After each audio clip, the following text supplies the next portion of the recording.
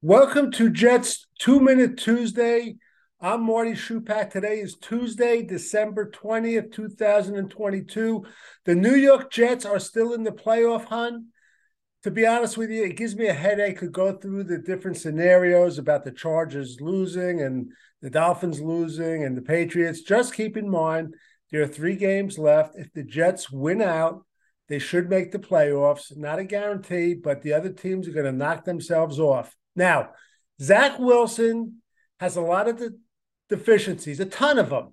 I've said it before. I don't think his future is with the Jets, but he did put the Jets in a position to win. The defense could not make a big stop. They've got to show up this week as the Jets host the Jaguars on Thursday night. Trevor Lawrence is getting better and better every week. The Jets need players to step up, especially from my Jets disappointment list. Names such as Jordan Whitehead, Braden Mann, Lakeland Tomlinson, Zach Wilson, Carl Lawson, who's playing okay, but not worth the $15 million a year. And last but not least, Braxton Berrios, who I don't know what's gone on with this guy for the last 4 weeks.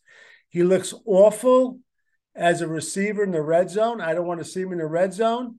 He looks awful returning punts. He looks awful returning kickoffs. Also, our offensive line has got to step up. We are awful, horrible. The Jets had 0 yards against the Lions before contact.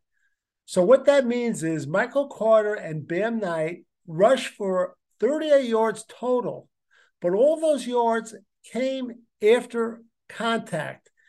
They have to do a better job. The Jets have to reevaluate their offensive line, including the injuries that seem to happen every year.